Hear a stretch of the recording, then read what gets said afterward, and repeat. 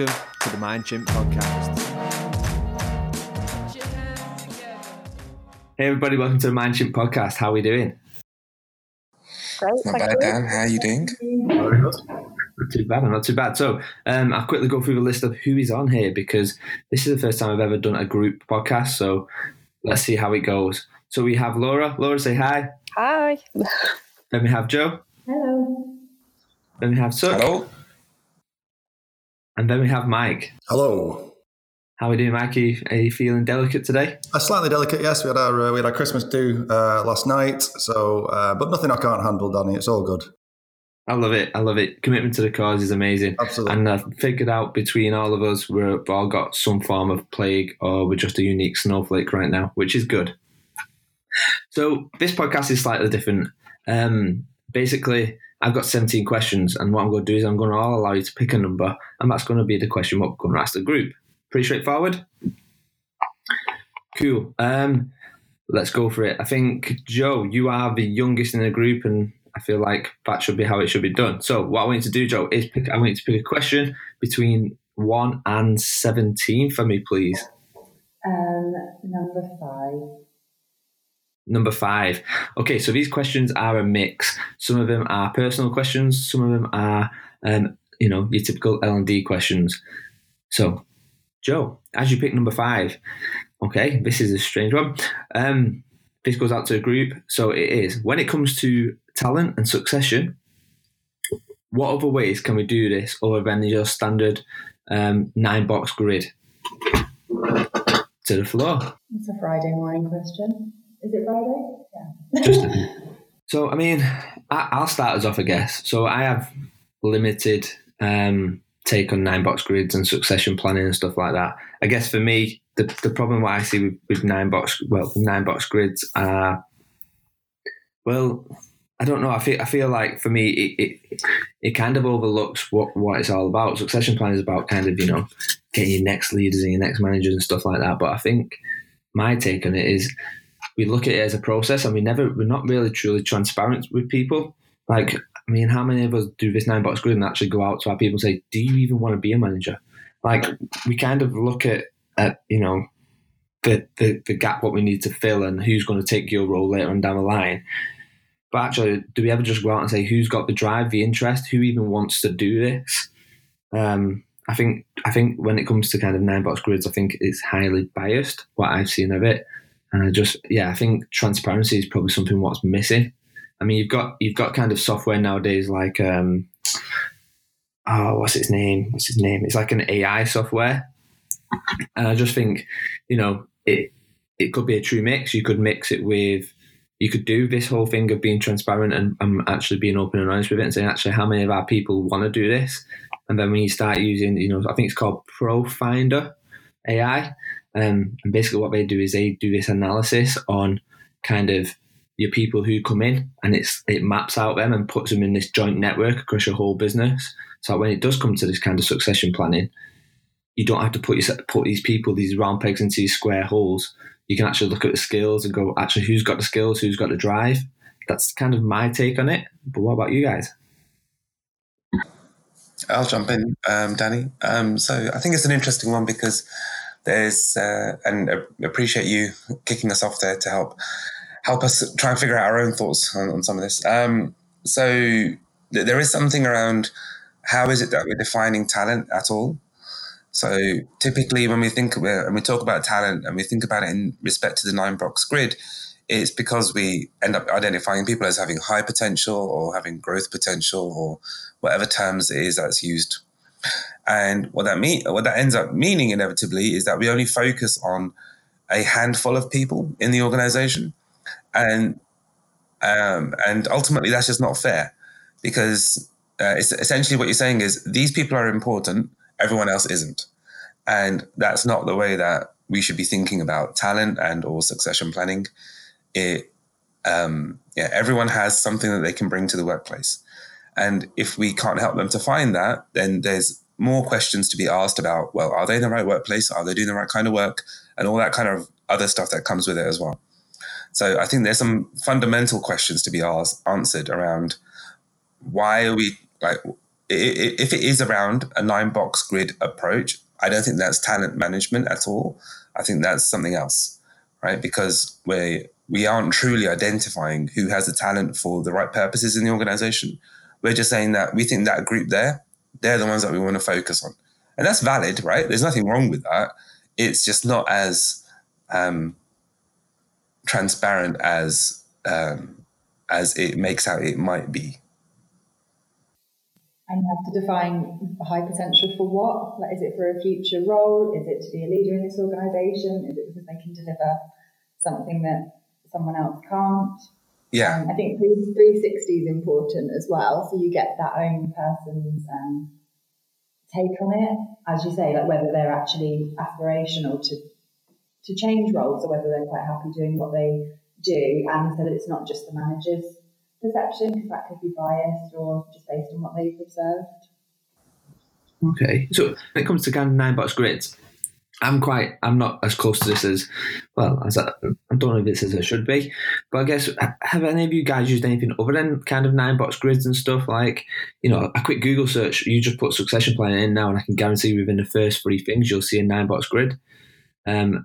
Have any of you guys used any other kind of tools, methods, techniques, I don't know, in doing that, other than what we've already talked about, kind of just asking some better questions? So in my previous organisation, we did try a different approach to using any kind of grids or anything. And it was, to Joe's point, it was around more about asking what are the roles for tomorrow that we need to know about? Do we have that talent internally? And if we do, how do we help match one to the other? So if for tomorrow we need tech capability to develop better products or better services for our clients or customers, then who do we have internally who can help move us toward that? And if we don't have anyone internally, how do we find those people to help us to move towards that? And then other pieces you can think about are, what kind of leadership do we need for tomorrow? Do we have that kind of leadership internally? And if we do, again, like similar set of questions, how do we help grow the people that we have so that they can deliver on what we need them to? Or if we don't have that, then how do we find that externally to help make sure we're on the right path for the future? So I think there are other ways to do it. It's just less about using the grid and more about, well, what is it we're trying to provide a succession plan and or talent management process for, and how do we help then build towards that in a way which makes sense, as opposed to... And it shouldn't be a competition, like it should just be individuals' potential, and there's something about enabling people as well. So something we're looking at next year is we bring people in for an interview, and you might ask a standard question about what's going to be the biggest challenge for you in this role, or what's your greatest development area, and then we kind of tick that box on the interview question, and then they join, and we start this whole new process of goal setting. Like, we don't bring through what we've learned about them already to help set them up for success, to use a cheesy phrase, but when they start and join all of that together. So when it comes to kind of, when you get these people in, Joe, and you ask these questions of, what skills have you got, blah, blah, blah, do you hold them skills anywhere? What makes these kind of searchable later on down the line when it comes to succession planning? Or is it kind of just a throwaway comment where you find out a little bit about that person and actually you don't log this? Because what I'm thinking in my mind is, wouldn't it be good if we had this whole onboarding and then we got these skill set and then we put this into a bigger connected network within the company? Yeah, I think that depends on the manager and their intention asking that question. So I try to follow up asking that question in the interview with keeping in touch with them in some way before they start, and trying to, integrate things into their induction plan that might help bridge that gap to start with, to then continue it in the development conversations we'll have once they join. But I think it is, as a lot of things are, dependent on the manager that they've got. And talent management succession is normally part of a bigger kind of process, I guess. Okay. Well, Joe, seeing as you went first, please pick somebody's name out of a list. Lovely Laura.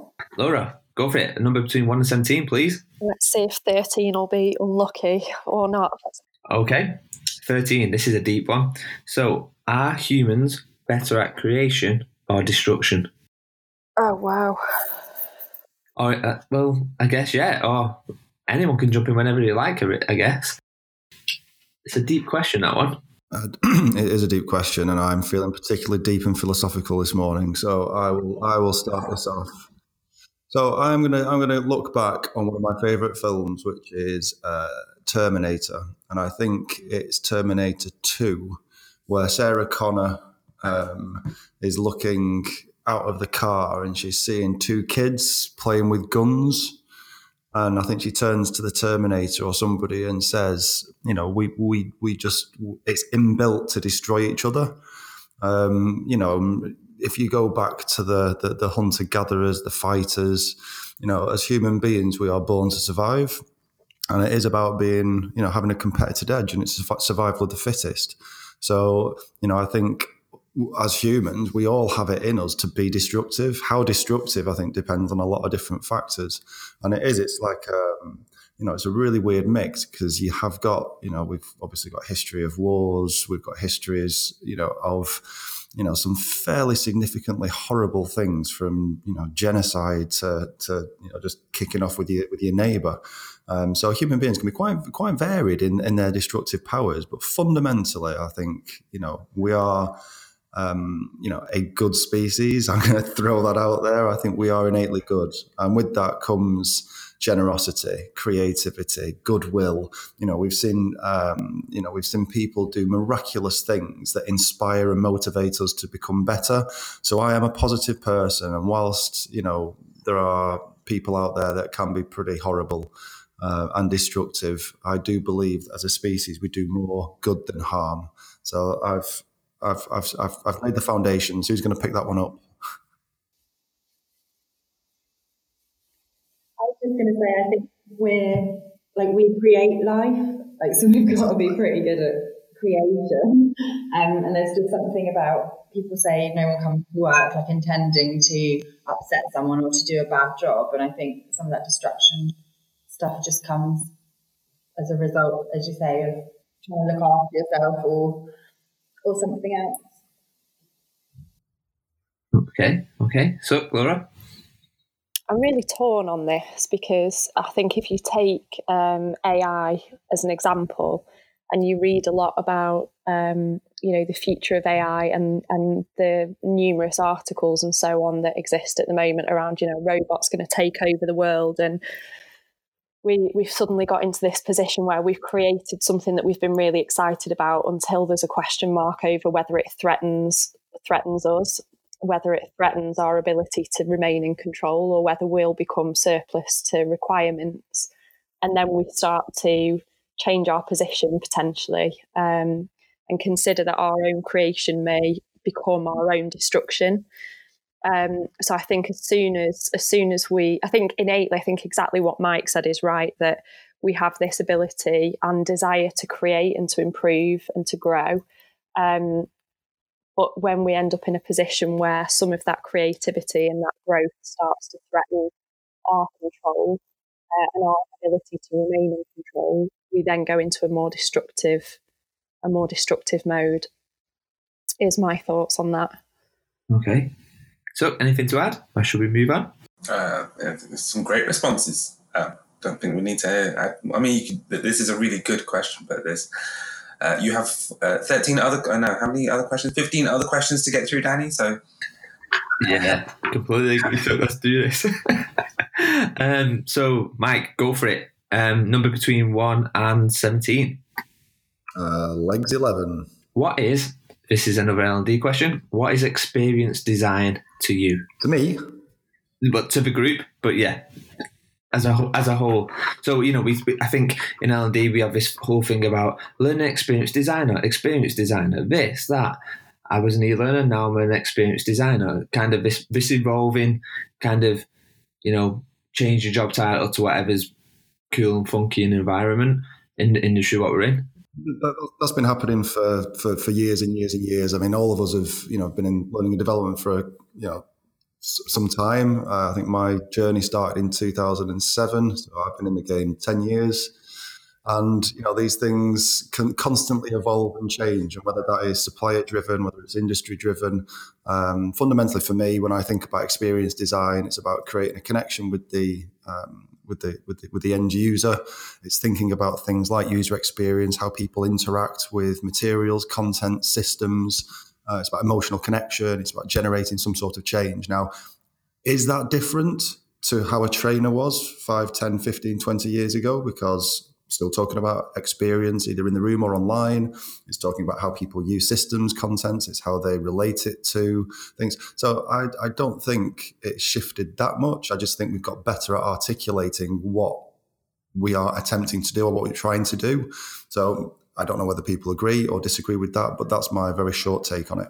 Guys, anything to add? I think it's becoming a little bit of a buzz phrase. It's the latest cool thing to talk about. And whilst I think some organisations are really clear on what learning experience is or experience design, there are other organisations that are kind of clinging on to that tagline or throwing that out just, probably for what you said actually earlier, just to make themselves appear to be up to date with the latest trends and what people want. But actually, when you dig under the surface of that, I think there's a lot of organisations that are even recruiting for experienced designers that aren't clear on what that even means to them.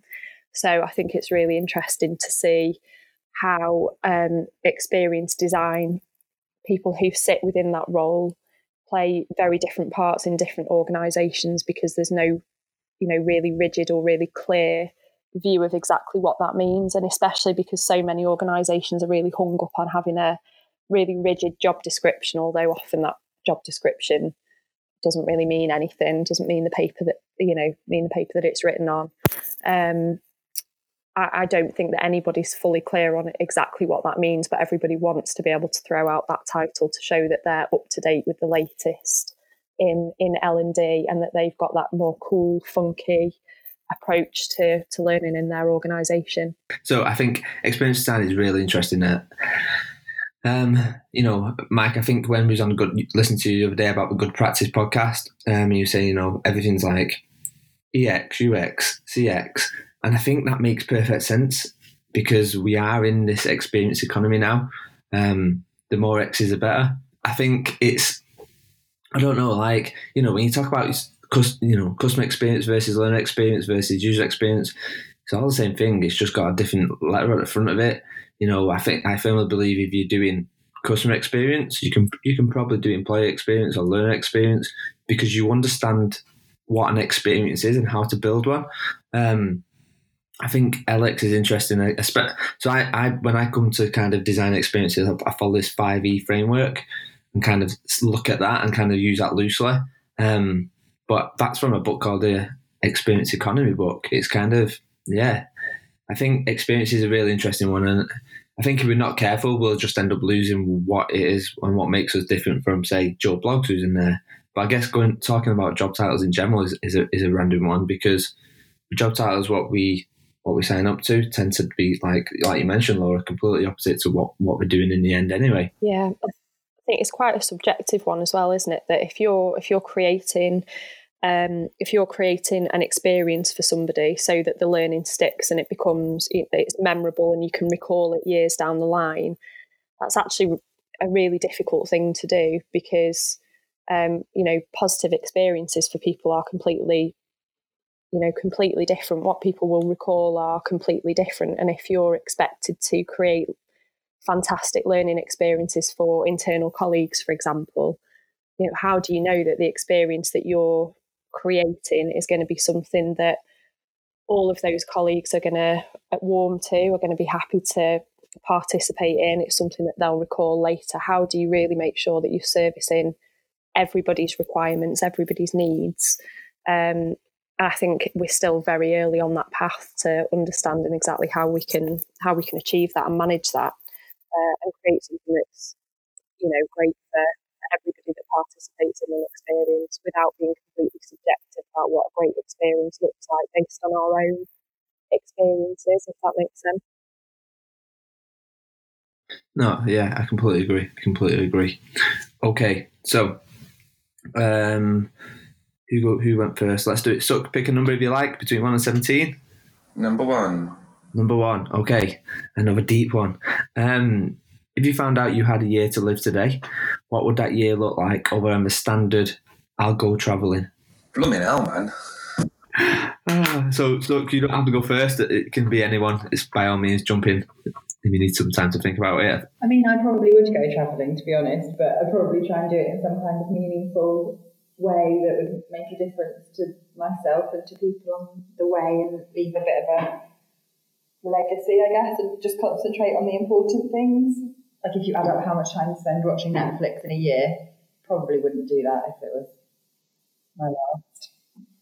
Yeah, I think there's a book which, Laura, I think you've read this as well, Legacy, and it talks about leaving. It talks about wearing a black shirt when you, I think it's New Zealand, and it talks about leaving the shirt in a better place when you picked it up, which I'm a firm believer of. I think if you can sit back in the, before that year comes to an end, and you think actually I've made either the world better or I've made five people's lives a little bit better, and I think you've done your job well, and you put them in a better place than potentially where they might have been when you came here. Let's move on to one quick. Let me pick one. So what I want you to do is, in 5 seconds, I want you to describe to me your favourite Christmas movie. And Laura, start off. What's your movie about? Go.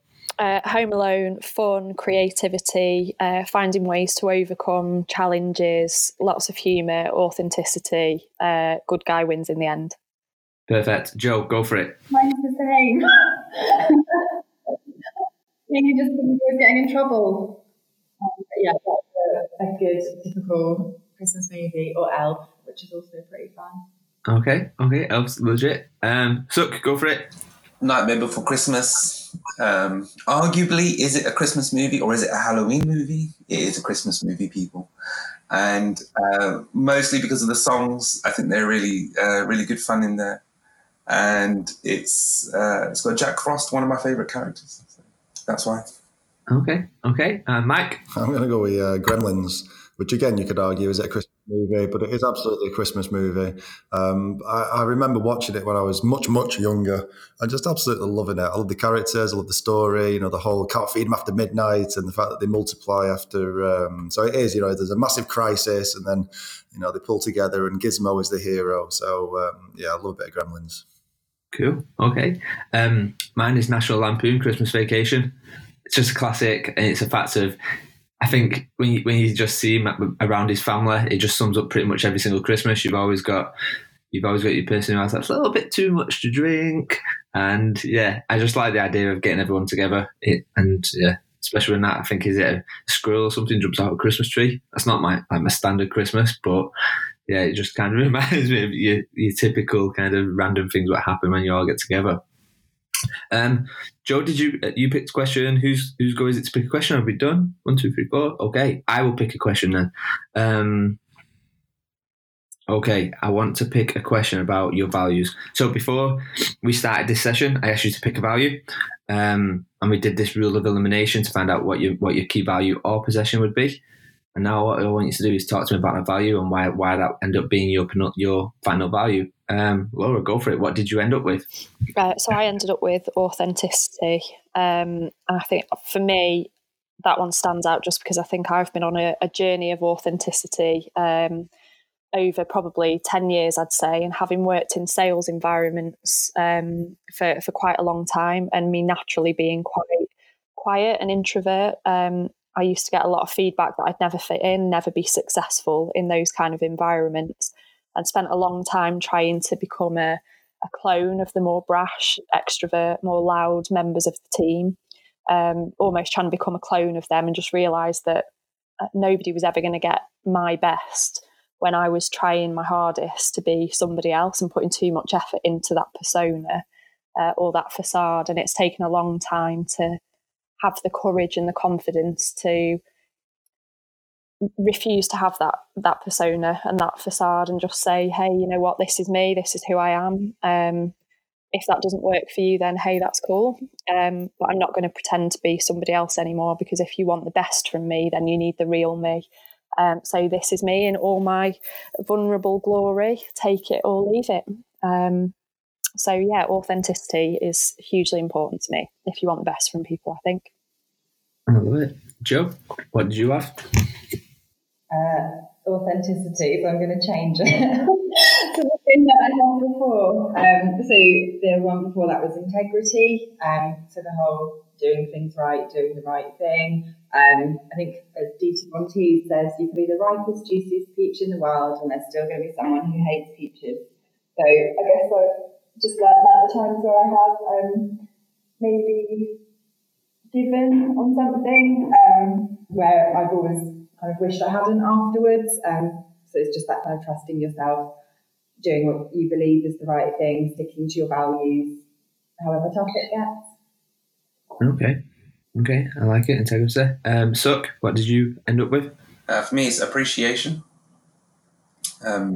I've always been somebody who tries to let others know what I value in them and what I appreciate about other people, and I believe that that's one of the ways that we bring about kindness, and we bring about altruism, and we bring about helpful attitudes towards others. It's by being able to express and articulate when people have done good things and why that's important to you. Okay. And Mike? So I ended up with a possession, which probably says more about me than anything else. But I ended up with my mountain bike. So I used to love riding my bike when I was in my teens, and like most things, as you get older, you sort of lose track with your hobbies. And my partner Julie sort of got me back into biking, and I bought my own mountain bike, and it's a decent downhill bike. But there is nothing better for me than just getting out into the outdoors. It is a massive sort of soul cleanser. It just helps me clear my mind. I love fresh air in the outdoors, and there's lots of good things in there about just taking time for yourself. So I would strongly, urge and recommend everybody to buy a bike and just get out as much as you can, because, there are so many nice places to go and visit in the UK. It links to that other question that you asked us about a year. So one of the things I would do is I'd just go to some crazy places in the world and just bike, and just go and experience what the world got to offer, because there's some beautiful places. And I think, when we are all working really hard, trying to achieve so much, just taking a little bit of time for yourself and getting out into the wilds on a bike, there's nothing better. So that would be my possession. Okay, nice. Okay, Joe, it's back to you to pick a question. Oh no, what's yours? Oh, right, okay. Mine is curiosity. I value curiosity. I value being able to kind of sit back and look at things and go, actually, what would this look like if I did this? Why can't we do that? I think that comes from being a childhood. I think, different books and kind of just, I think, as kids, we probably all made dens, and we all made little dens in our bedroom, and we used our imagination and curiosity of kind of what would it look like if we were around this. So it's a mix, really, for me. I think it's imagination and curiosity. And I think it's like anything. I think with our values, our key value, if you like, our possession is, I think no matter what you do, as long as you live by that, happiness will come one way or another, because obviously it goes back to that kind of being authentic to who you are. So yeah, mine's probably imagination or curiosity. Joe, go for it. Pick a question. 8. Number 8. Okay, so this is to everyone. So what is your plans in 2019 for your personal development and your professional development? Mine is to, so I've recently, this year I joined the kind of management board of the Association of Business Psychologists. And for my professional development and personal actually, is to be more involved in that, to really explore what don't I know about being part of that type of organization, and how can I learn from that, and what can I put into that, so that I grow, and then I also help the organization to grow as well. So I'm looking forward to that. That'll be quite a good challenge for next year. Anyone else? I mean, professionally, what I've genuinely enjoyed this year is talking again at some conferences. So I went through a spate earlier on in my career when I was working at RBS, that I was lucky enough to start telling stories around some of the work around communities and things like that. And in the last 12 months working for River Island, I've had the opportunity to start telling stories about the stuff that's happening in the organisation. I think what I've particularly enjoyed about it is branching out away from learning and development. Around employee engagement, around analytics, world of learning, so more traditional L&D, but really testing and pushing myself to talk about a broader range of subjects than just L&D. And I think they are linked to learning or development or collaboration, experience, all those sorts of mixes. But, I think for me professionally, I'm looking forward to more of that next year and perhaps talking about a wider range of subjects because it makes me think deeper about subject matter. I genuinely do like speaking. It puts me, it keeps me on my A game. It really sort of challenges me to always do things better and to improve how I talk in public.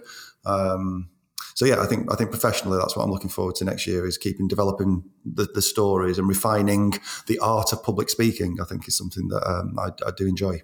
For me, professionally, it's continuing with my Masters. I'm doing a Masters in organisational psychology, which I'm really enjoying. And in addition to that, I've been learning a little bit more about NLP and hypnotherapy and the use of those in the business world, particularly hypnotherapy. So I'm really focused or going to focus in the next year on mindset. So working on the top 3 inches, as my mentor would say. And then from a personal growth perspective, as you know, Danny, I'm always out doing crazy charity things, events, throwing myself out of planes and swimming lakes and stuff. I like to be put in really uncomfortable positions. So the next year is going to be looking for my next 6 crazy events that I can do that are going to give me an opportunity to face any fears that I've got. All of them will relate back to the charity work that I do, but there'll be some physical challenges that will have an opportunity for me to push my body physically, but also to challenge my mindset and take me out of my comfort zone. Busy year. Cool. And the charity's name? So the project is the Big Six, and it raises cash for a little independent charity called Little Hearts Matter, who are based in Birmingham. Cool. We'll put that in the show notes so people can kind of read up about that. And Joe, over to you. What's your plans for 2019?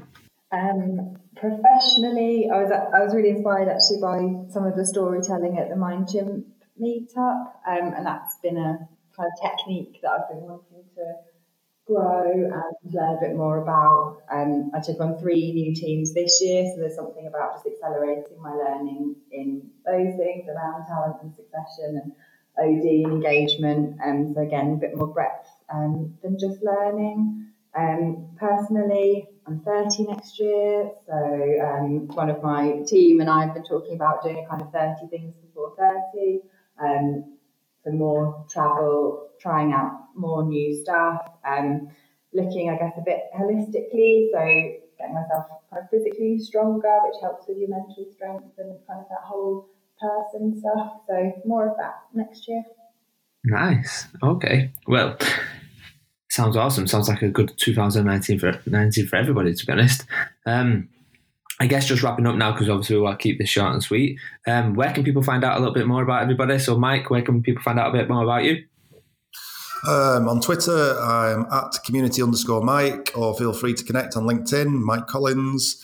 I think that's pretty much it, Danny. Okay. Suk? Yeah, best place to catch me is Twitter at Suk Pabial. Okay. Joe? LinkedIn or Twitter. I'll ping you over the details. I can't remember them off the top of my head. Okay, that's cool. We can link them, do not worry. And Laura? Same for me. LinkedIn, Facebook for the Big Six charity stuff, and Twitter as well. Perfect. Well, right, is that all that's left for me to say, guys, is thank you for joining the MindChimp podcast. It's the first time I've ever done a group one. Have a lovely Christmas or festive period. And I'm sure we'll speak in 2019 when I come to do season 2.